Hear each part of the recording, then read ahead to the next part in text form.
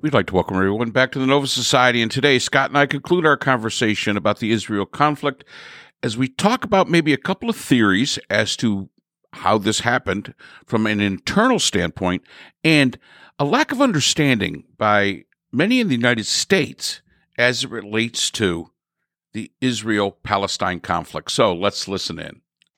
The reason that I think Netanyahu can do this is because he's been such a hardliner through most of his career, and certainly right now, and has put together the worst right-wing government that Israel has ever seen, which has created all this chaos there over the last 6 or 7 months.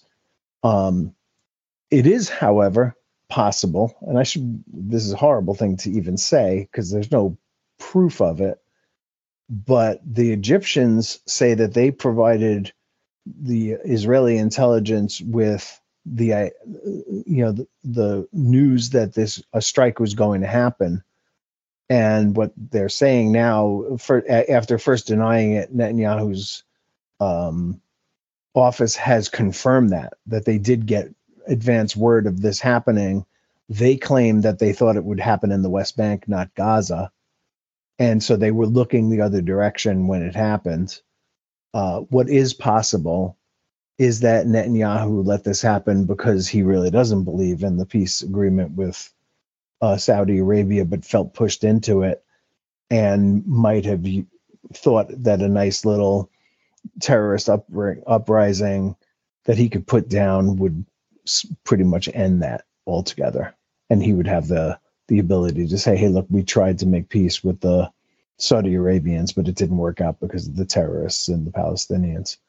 I hate to say that, but I'm saying it because it is possible, but it would be brutal of him to do. And I'm hoping, and it wouldn't be the first time the leader took that around the back way to do something like that.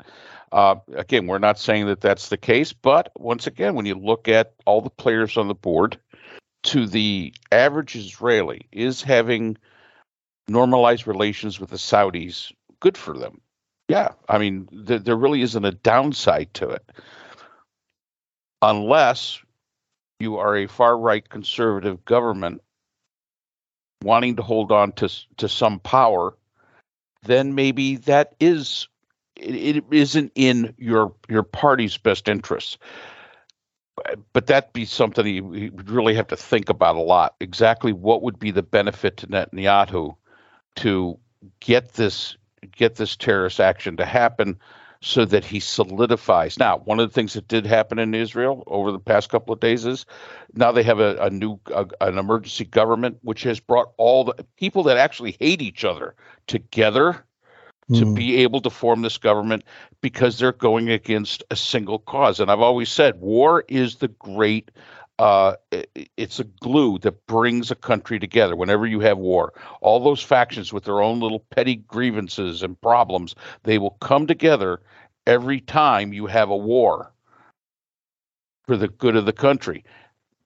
This may, and again, we're not saying this is the case, by no means, but it is something that as we start to look at the situation, we have to ask ourselves, is bringing this group together, because there was a lot of complaints in Israel before this happened about Netanyahu's programs and policies as it related to the court system, as it related to a lot of things going on in Israel. There was a lot of criticism going on, and all that criticism's gone now that this has happened. So it wouldn't be the first time that a country's leader allowed something to happen so that it bettered their position. Right. And I think that, Israel is the kind of place that does commissions and will put together, a governing body to investigate, what happened here and why and how it was allowed to happen, and see if there is any evidence along those lines. Again, I'm saying hopefully, there's no. It's one side of Netanyahu's personality that I think attracts me to that possibility. But there's, one way or another, Netanyahu screwed up. His entire raison d'etre has been to keep Israelis safe, and he has failed miserably at that. So I would think that Netanyahu's government is not long for this world anyway, and that a vote of no confidence and a new government, a new election, and new leadership will be coming in. The same thing happened in the aftermath of the Yom Kippur War in 1973, and I would expect that would happen again. So I know their think intelligence chief probably isn't long for his job. That's probably one guy that has no chance of keeping his job. Yeah, but I mean, I think that there are plenty. We talk about votes, right? So the people of Hamas voted for, or the people of Gaza voted for Hamas. The people of Germany voted for Adolf Hitler. They got more than they bargained for. The people of the United States, by the way, did not vote for Donald Trump. It was electoral college thing. More people have voted against Donald Trump than have voted for against anybody in history. So I don't think he falls into that category. If it happened again, I would have to say yes. Because we know what's coming, and he's made no secret about it, that it's going to be one man rule, and he's going to get rid of the entire federal government and replace them with Trump loyalists. It's going to be a very different country if Trump ever gets back in the White House again.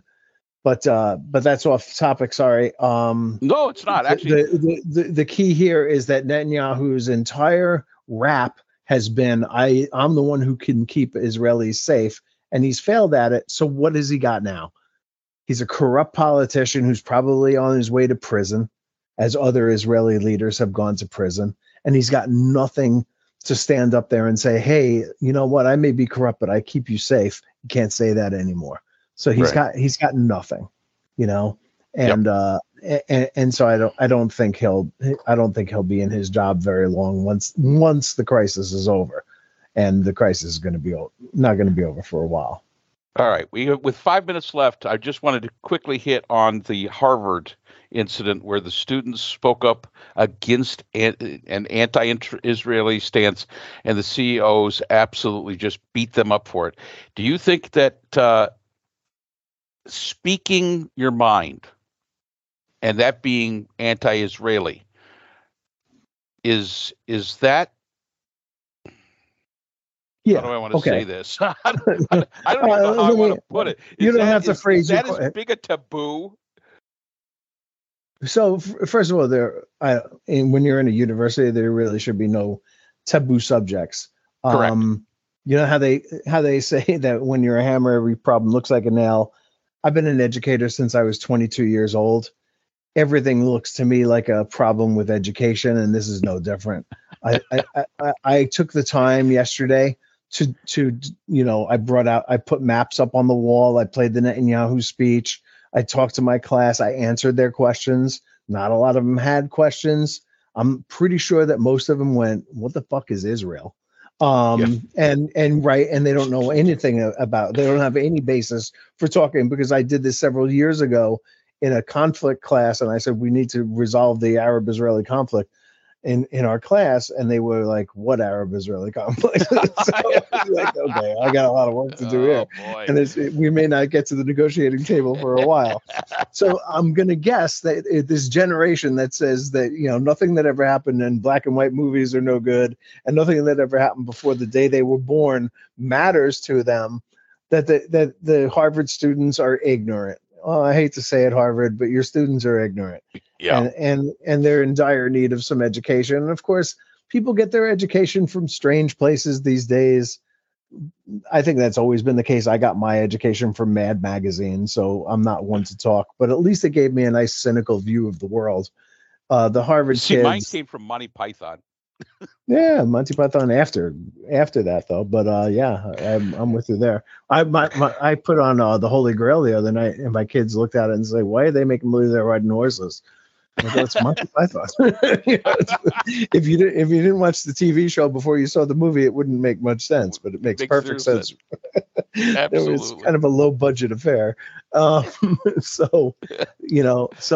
the kids today, they don't look at things the way that we did, and they don't have a global view of things, and they have very limited information sources, and they don't really know what's going on, and they they say things that are kind of stupid a lot and out of ignorance. And you got to sit them down, put them on your knee and talk to them, which is what I did with my class yesterday.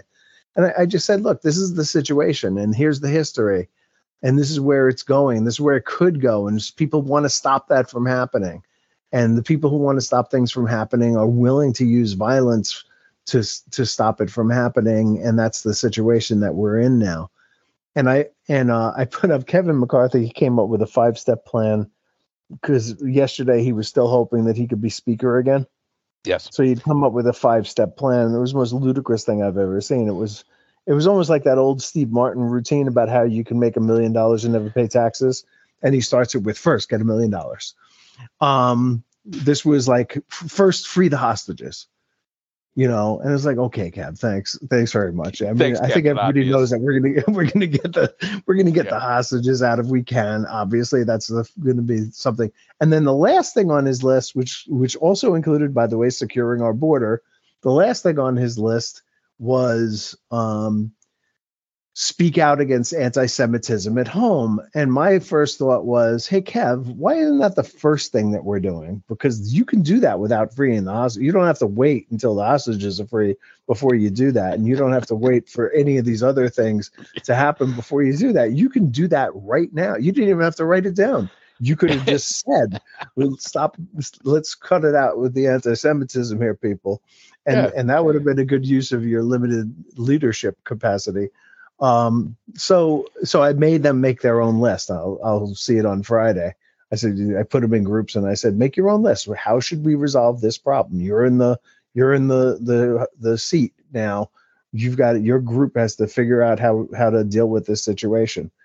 And we'll see what they come up with. Hopefully somebody comes up with something kind of interesting, but I fear that they're going to come up with very standard stuff. Yeah. Again, going after the low hanging fruit, and you're right, Kevin McCarthy. I did see that, and let's start with getting rid of anti-Semitism in the United States. That should be a fairly easy one.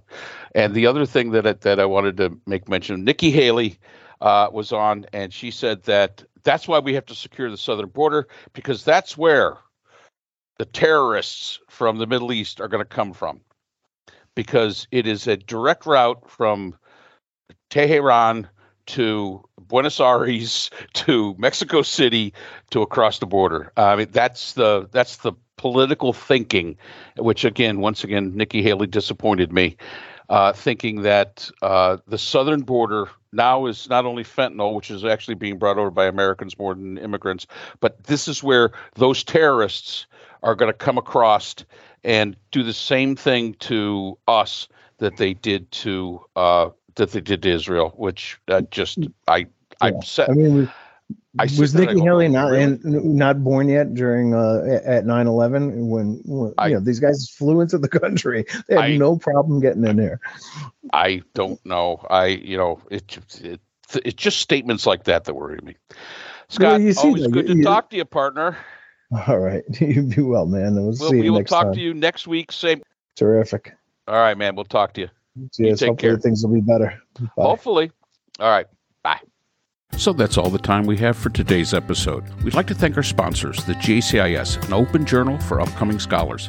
The JCIS is currently accepting article submissions on an ongoing basis. The JCIS is a publication of NovaWorks, a depository at Nova Southeastern University.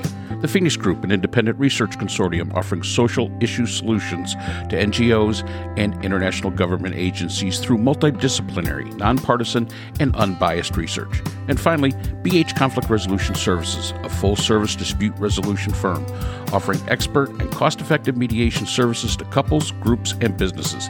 BHCRS can be reached at www.bhcrs.com.